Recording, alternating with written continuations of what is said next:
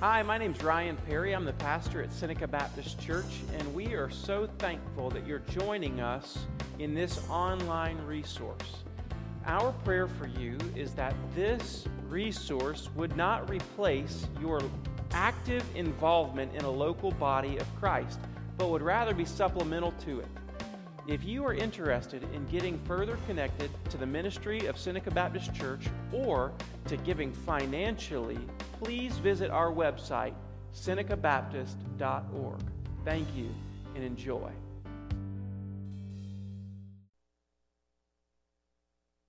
Ryan, it's always a privilege to stand before God's people and share His Word with you.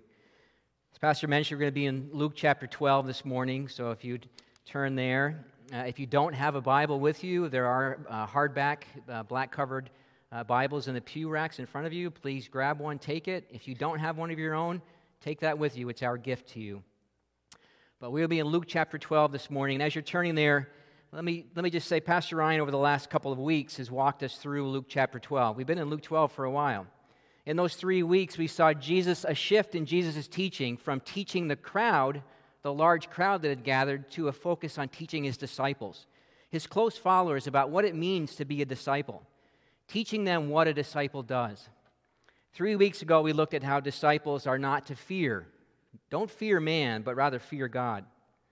2 weeks ago, we saw how disciples are not to be held captive by earthly treasures, or not to covet. Last week, we looked at how disciples are not to worry or not to be anxious. So don't fear. Don't be covetous. Don't be anxious. Those are 3 very important lessons that Jesus imparted to his followers of that day and now to us. Pastor Ryan has faithfully expounded on these messages that Jesus gave his disciples and is encouraging us and challenging us to follow those same lessons today. So this morning, we're going to continue Jesus' teaching to his disciples as we turn our attention to Luke chapter 12, beginning at verse 35. And if you're able, as is our custom, if you're able, please stand and let's honor the reading of God's Word together. Luke chapter 12, beginning at verse 35. Stay dressed for action and keep your lamps burning, and be like men who are waiting for their master to come home from the wedding feast, so that they may open the door to him at once when he comes and knocks. Blessed are those servants whom the master finds awake when he comes. Truly I say to you, he will dress himself for service and have them recline at the table, and he will come and serve them. If he comes in the second watch or in the third and finds them awake, blessed are those servants. But know this, that if the master of the house had known at what hour the thief was coming, he would not have left his house to be broken into. You also must be ready, for the Son of Man is coming at an hour you do not expect. Peter said, Lord, are you telling this parable for us or for all? And the Lord said, Who then is the faithful and wise manager whom his master set over his household, to give them their portion of food at the proper time? Blessed is that servant whom his master will find so doing when he comes. Truly I say to you, he will set him over all his possessions.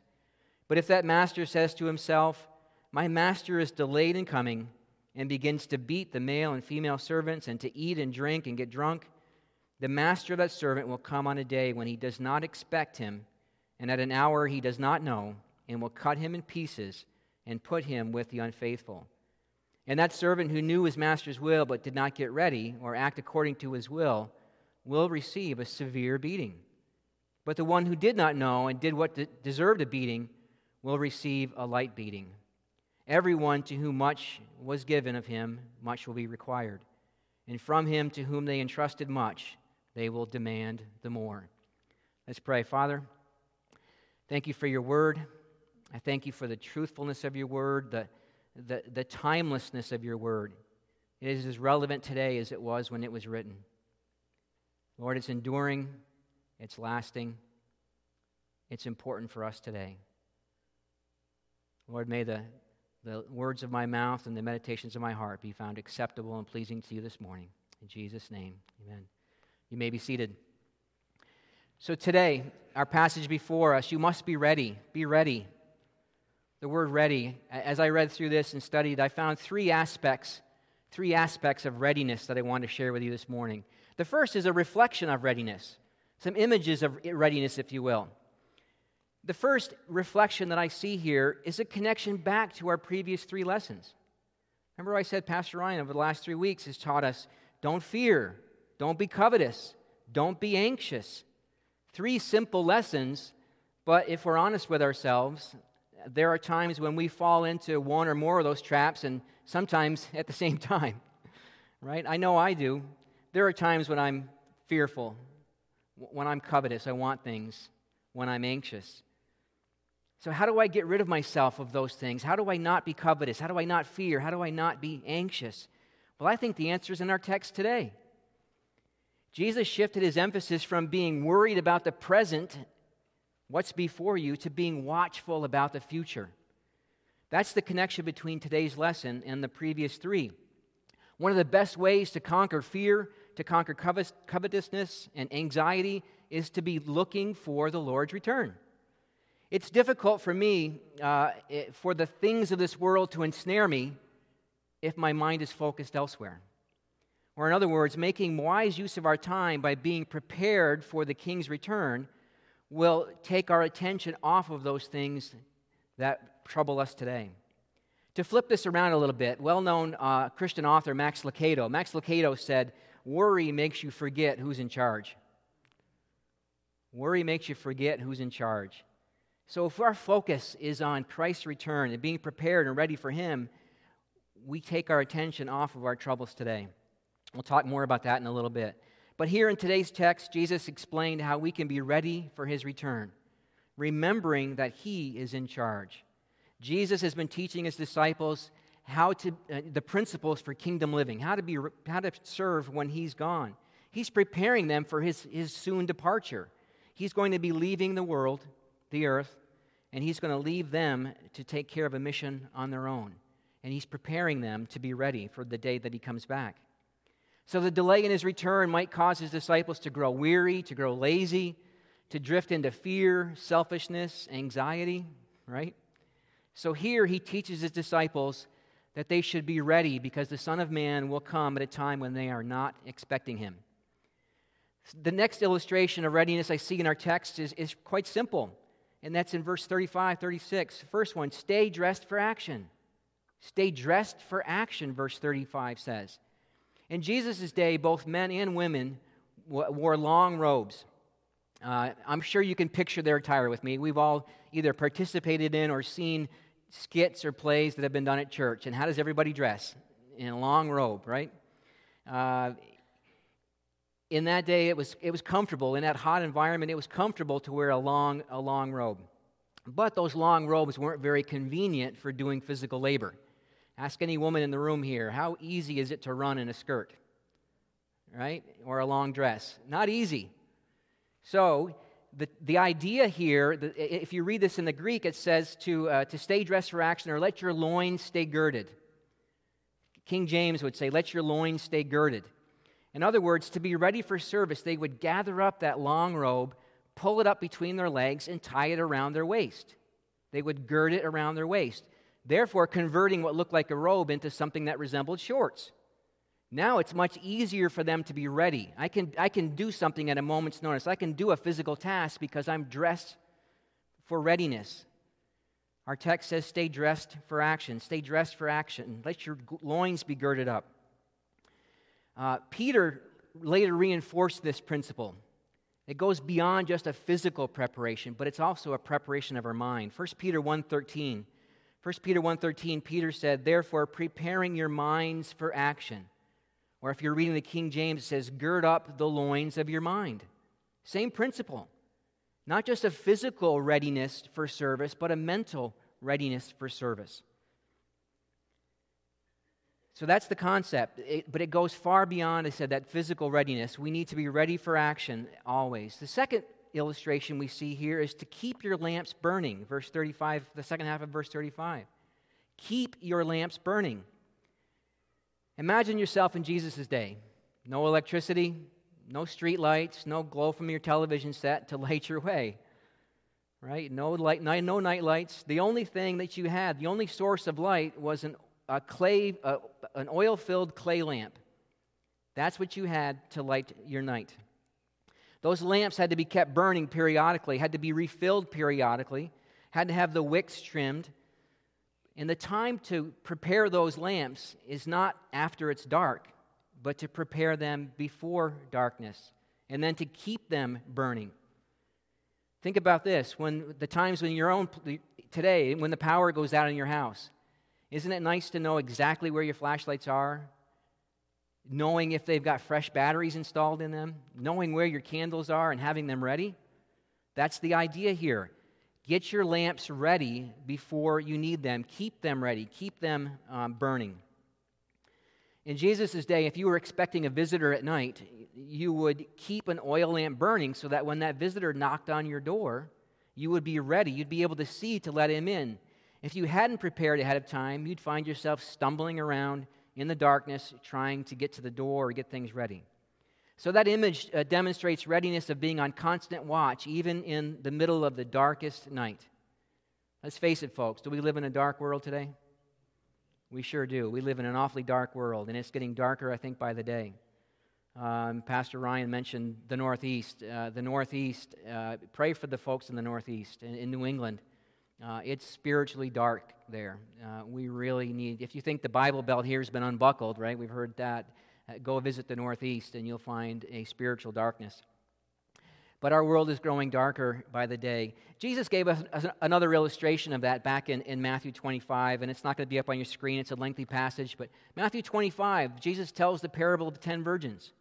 10 virgins who took their lamps and they went out to meet the bridegroom. 5 of them were foolish, and they took oil. They took preparation. 5 of them were foolish, and they took no oil, and they found themselves unprepared, and they were caught off guard, and they missed out on the marriage feast. Notice that in both of those illustrations, Jesus said, stay dressed for action. Not get dressed, stay dressed. And then he also said to keep your lamps burning. Those are both active, ongoing actions that are required for us. Stay dressed for action. Keep your lamps burning. The Christian life doesn't consist of a single walk down an aisle and an admission of your sin. It's something that we do ongoing. It's not just an hour of warming a pew on Sunday morning.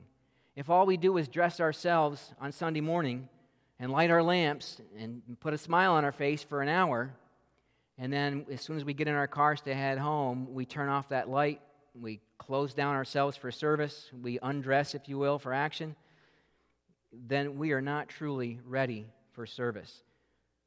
So stay dressed. Keep your lamps burning.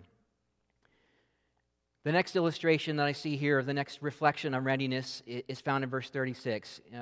Jesus says, be like men or women who are expectantly waiting. Be like men who are waiting for the master's return.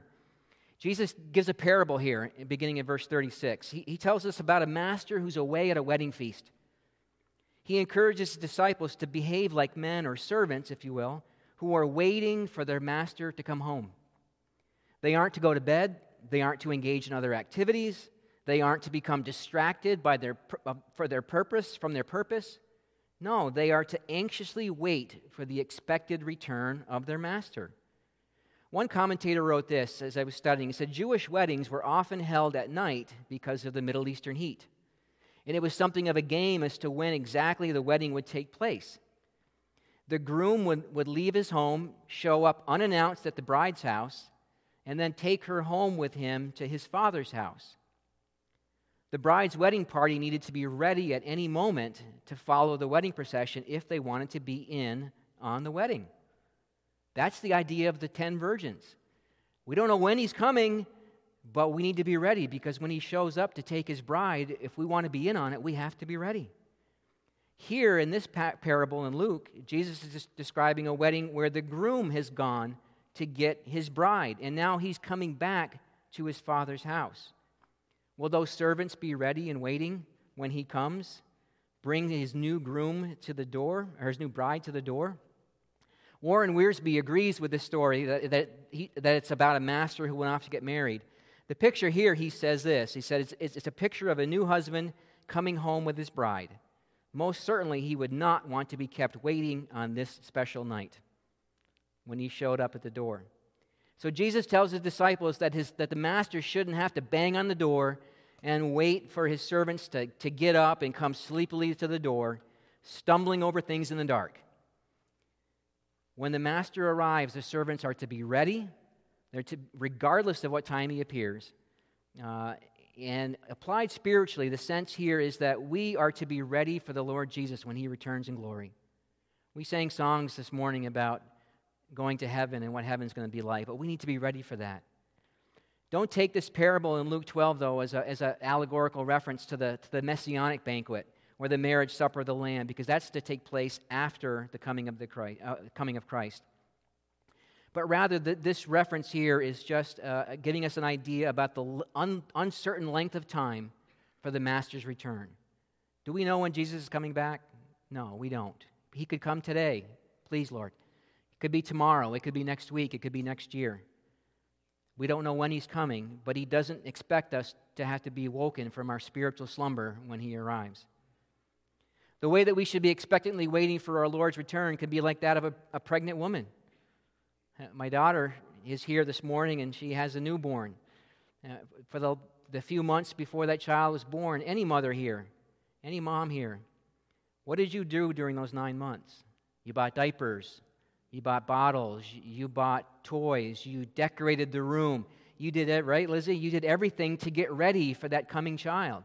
You didn't just sit around and twiddle your thumbs for that time frame while you're waiting for that child. No, you actively, expectantly waited for that child to come, preparing for that day. That's the way that we should be preparing for Jesus to come. We should be preparing our homes, our lives, just like we would for an expectant child. The good news about babies is we kind of know when they're coming, right? Within a week or two. But with Christ's return, we don't know. So we need to be ready constantly. So we've looked at some reflections on readiness.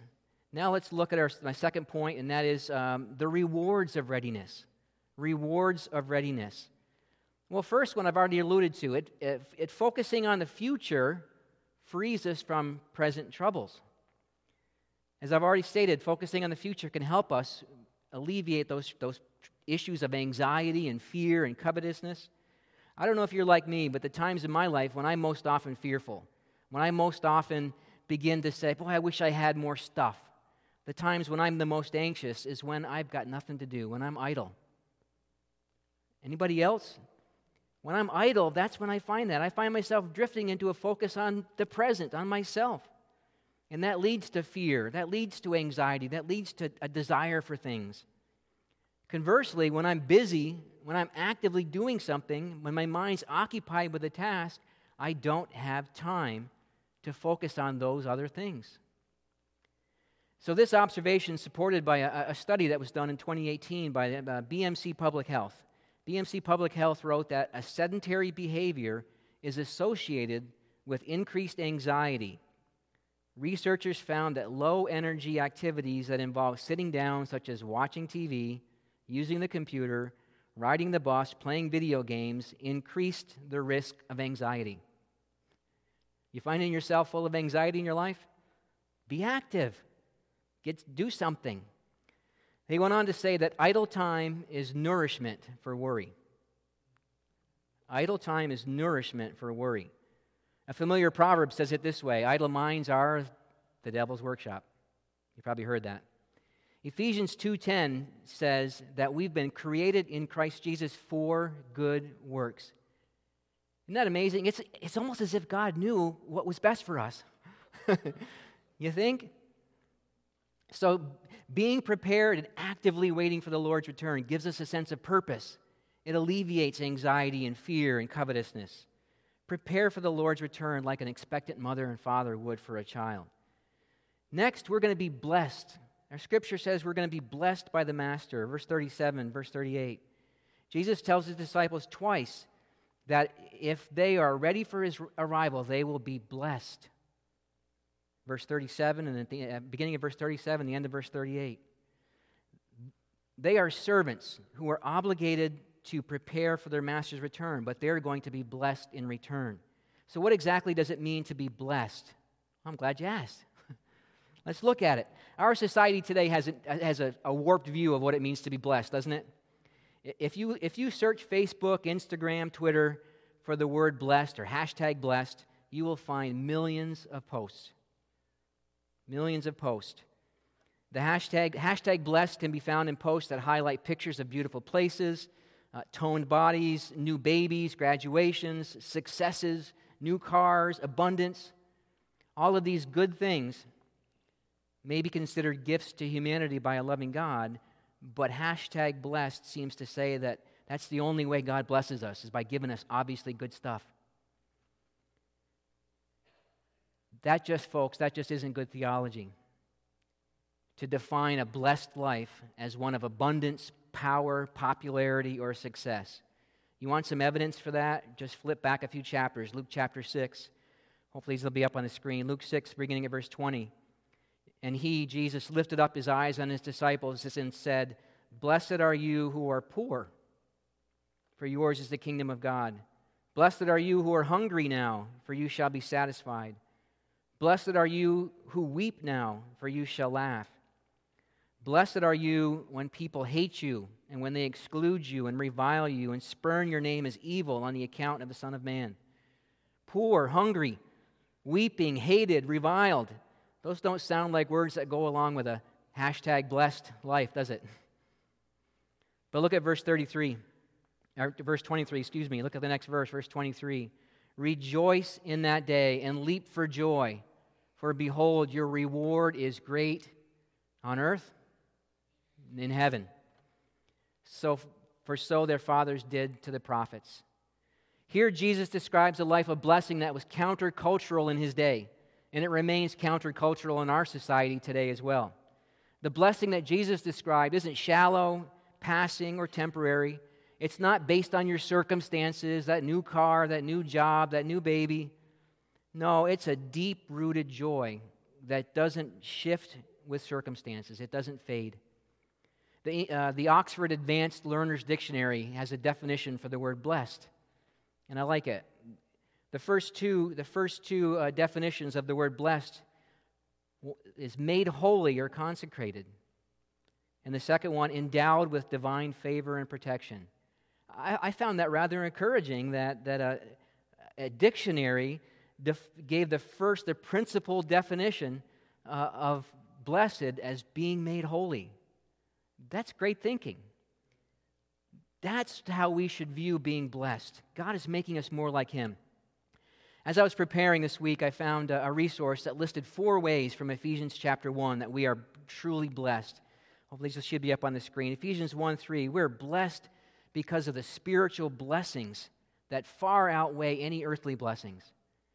Hashtag blessed, that new car, that's going to go away. That's going to fade.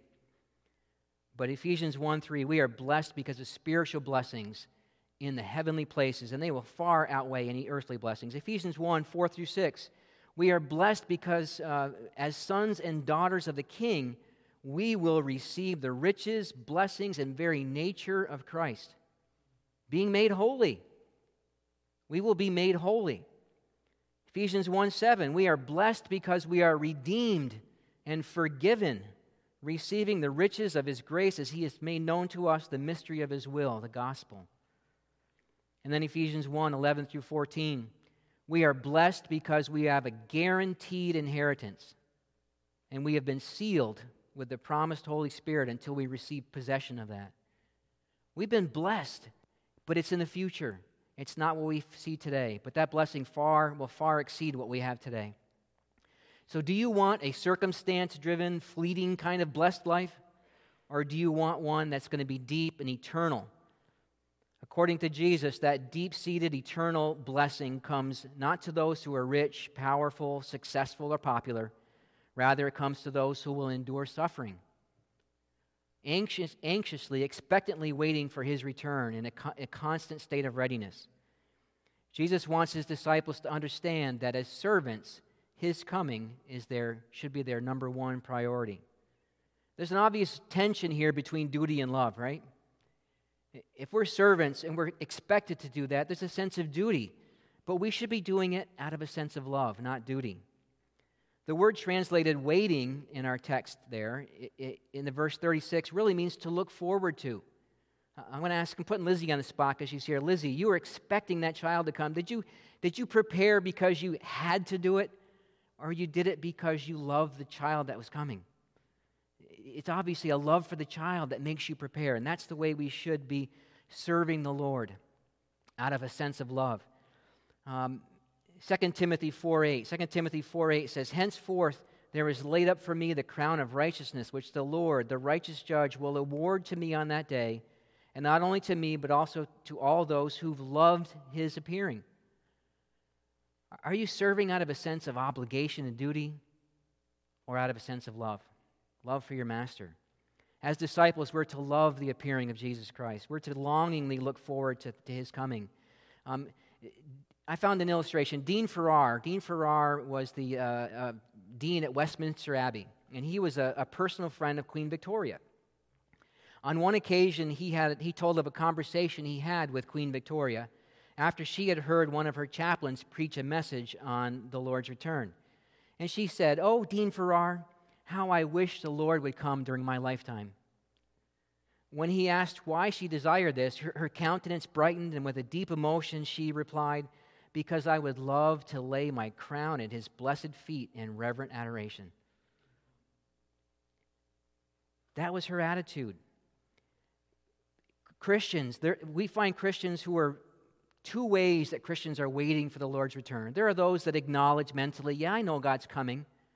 I believe that he's coming, but I'm not actively serving. I'm not doing anything to prepare for that. I'm like a parent who's got a child coming, but I'm not doing a thing in my house to get ready.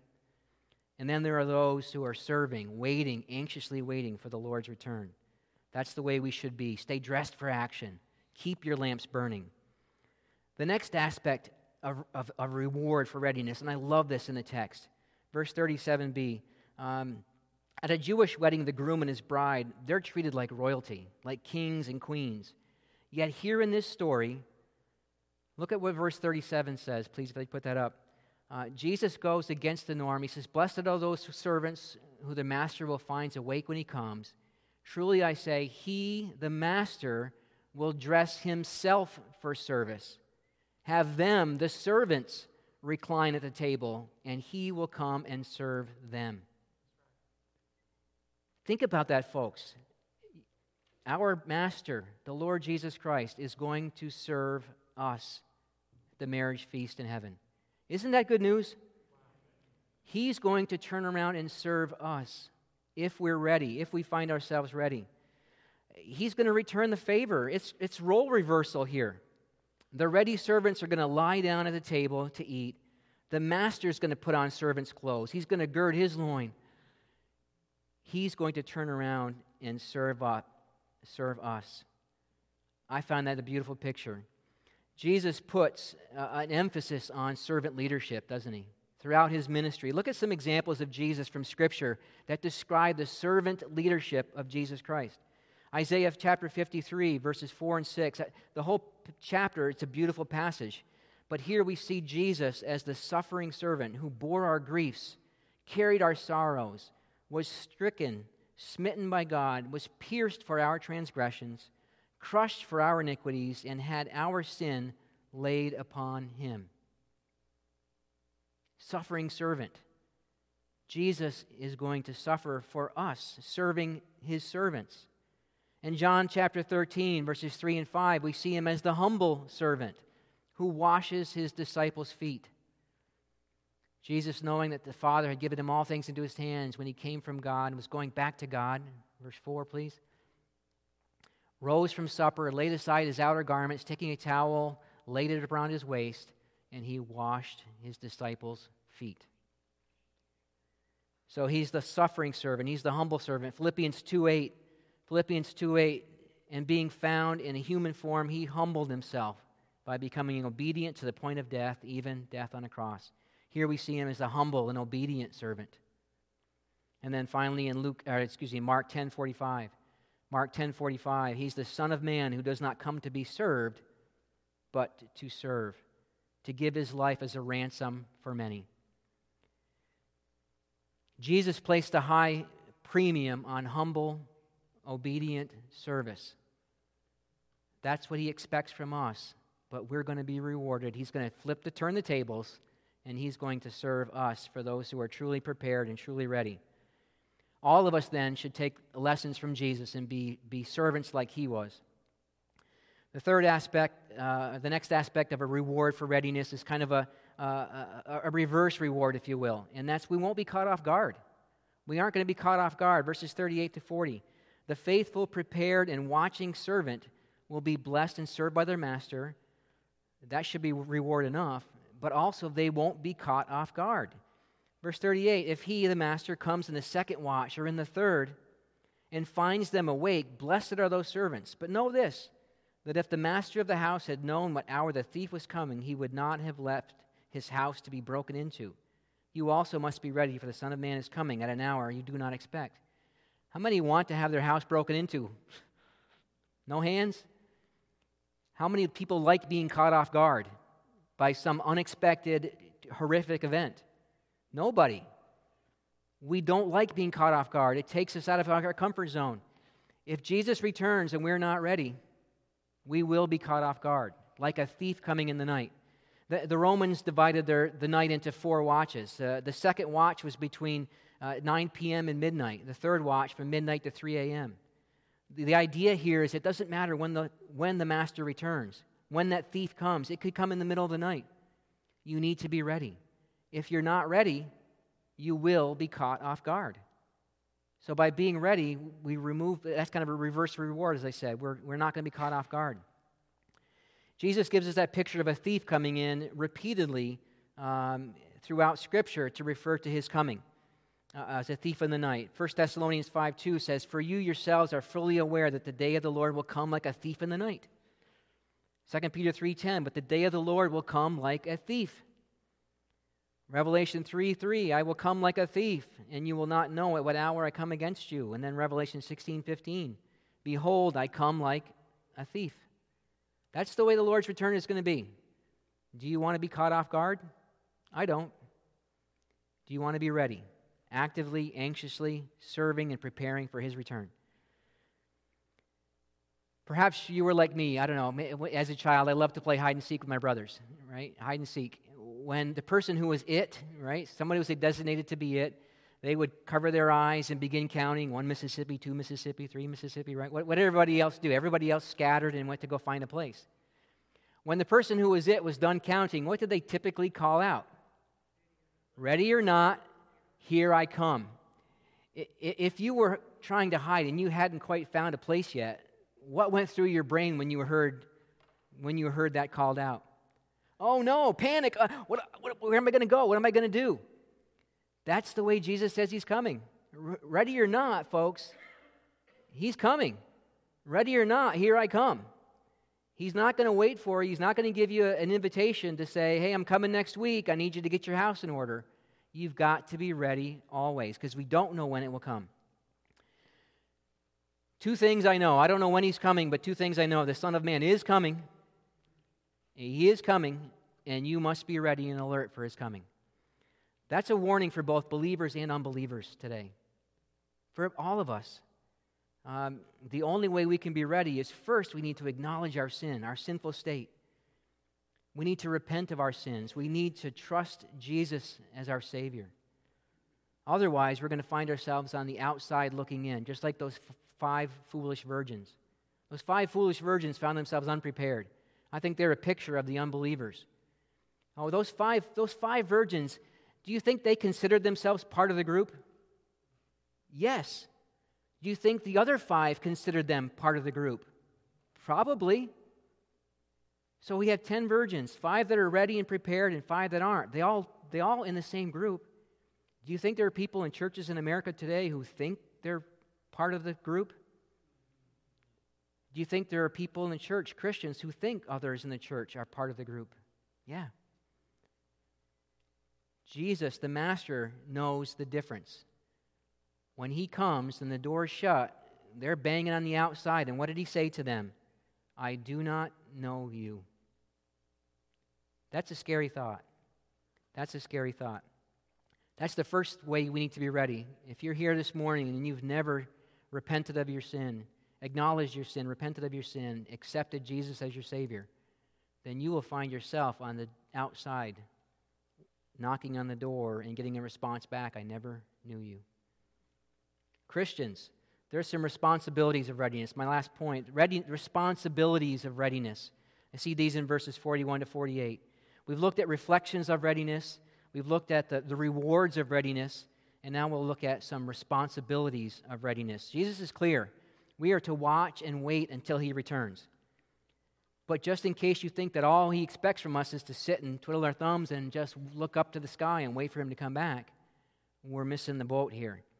Our generation today shuns words like duty and obligation. Jesus wants us not only to be awake and ready, but He expects us to be living in obedience as we wait.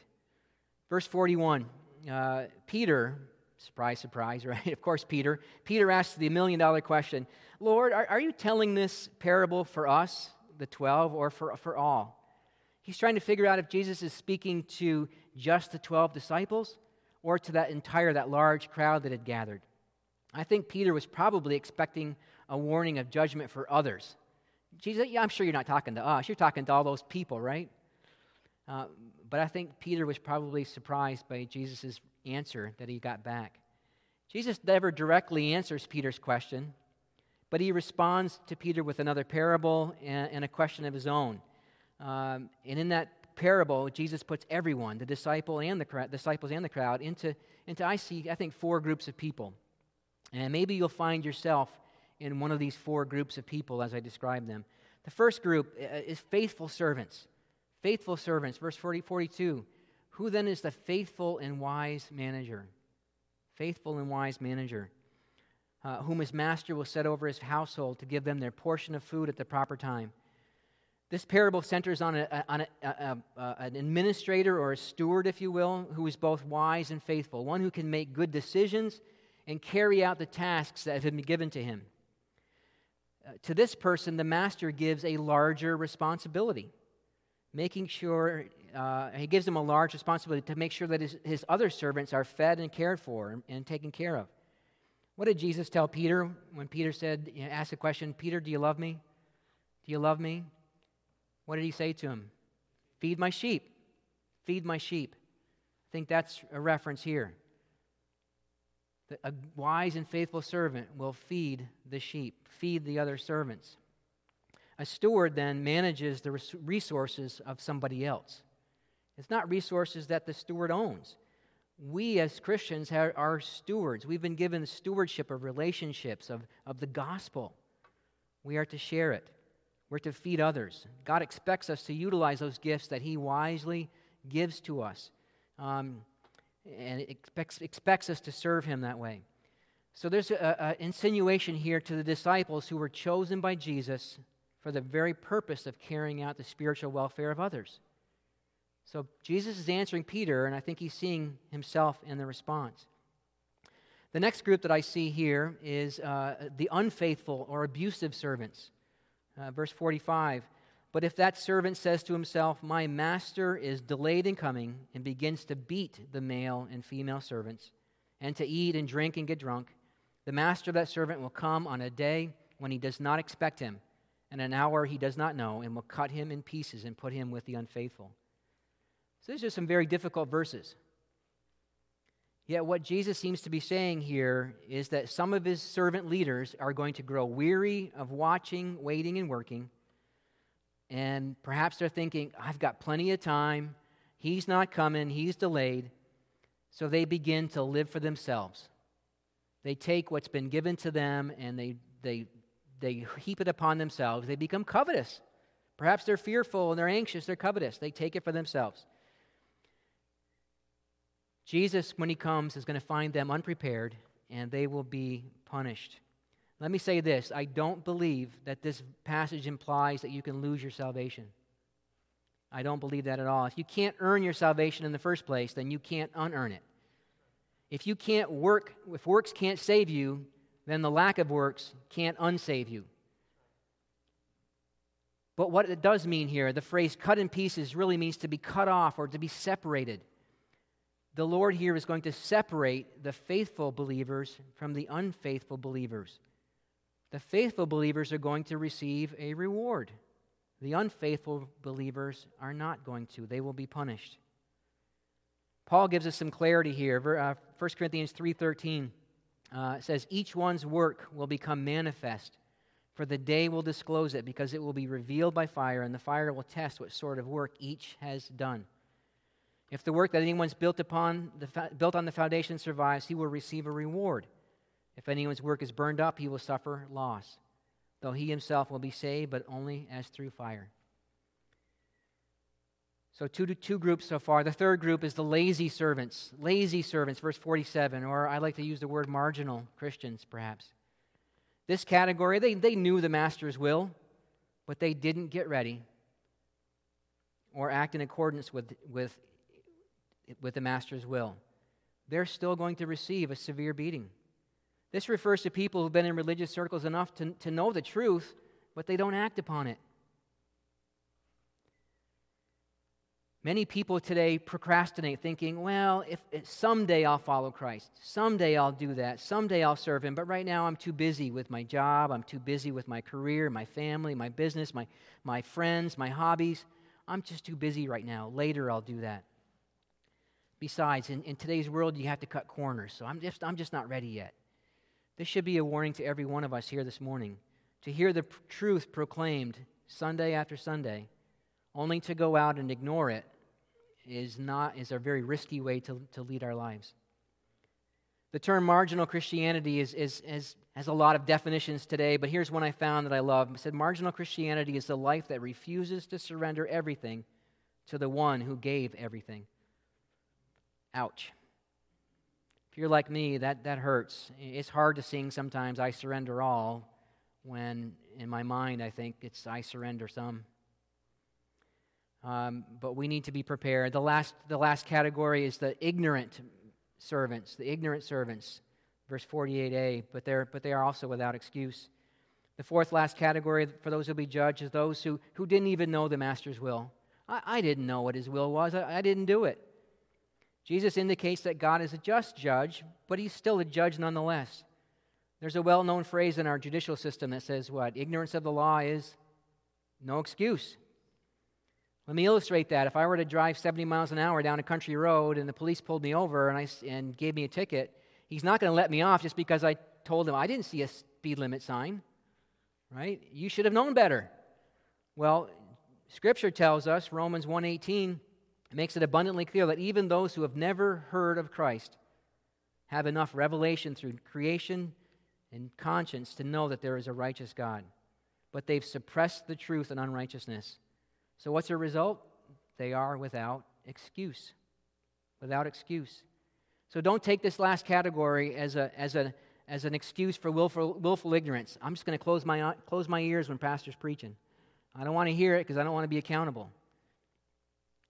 We will be accountable. There is no excuse for not knowing God's will. Romans 12:2, do not be conformed to this world, but be transformed by the renewing of your mind, that by testing you may discern what is the will of God. Christian, you've got God's word before you. There's no excuse.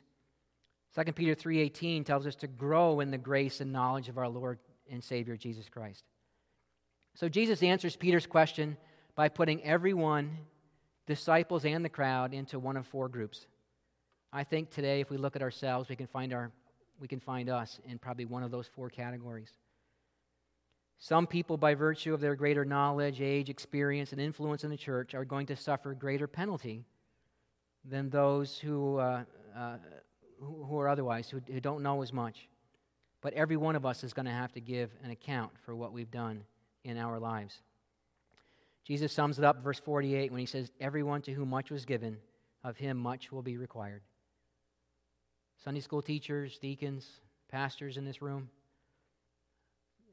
CDC workers, Good News Club workers, you've been given an awesome responsibility to be prepared and ready and to steward the gospel that God's given to you.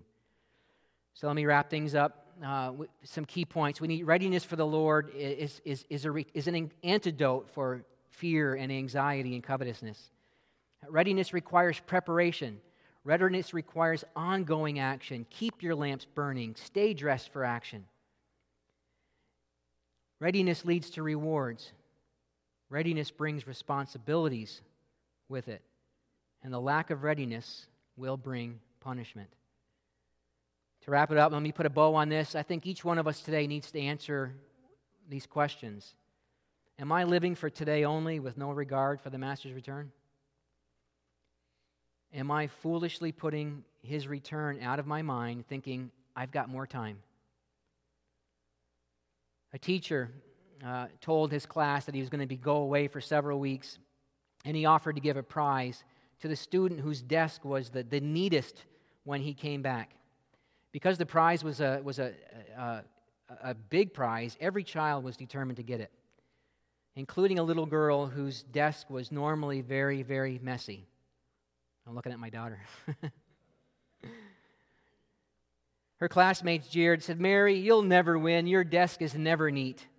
And she said, well, I've got a plan for that. I'm going to clean my desk the first day of every week from now on. But someone said, well, suppose he comes at the end of the week. Well, then I'll clean it every morning, she said. Another classmate said, but he may come at the end of the day. For a moment she thought, and then she said, I know what I'll do. I'll just keep it clean. That's the way God expects us to be prepared, to be ready for His return. Always ready, actively ready, like this child who says, I'm just going to keep it ready. I'm going to keep it clean. If you want to receive the Lord's blessing, you have to be ready for His return. Let me pray. I'll ask our musicians to come back up, Pastor Ryan. Heavenly Father, I thank you for this time together. I thank you for your word, the truthfulness of your word. Oh God, I don't know when you're coming, today, tomorrow, next week, next year, but I know you're coming. Your word tells us you're coming, and your word also says that you cannot lie. So Lord, we have a promise of your return. There's an obligation, a duty, an expectation for us to be prepared. God, help us to do it lovingly, not out of a sense of duty, not out of I have to do it kind of an attitude. But Lord, help us to serve you because we love you. Lord, help us to long for that day when you're going to reverse the roles and you will serve us in heaven. What a great promise. Thank you in Jesus' name. Amen. Pastor Ryan.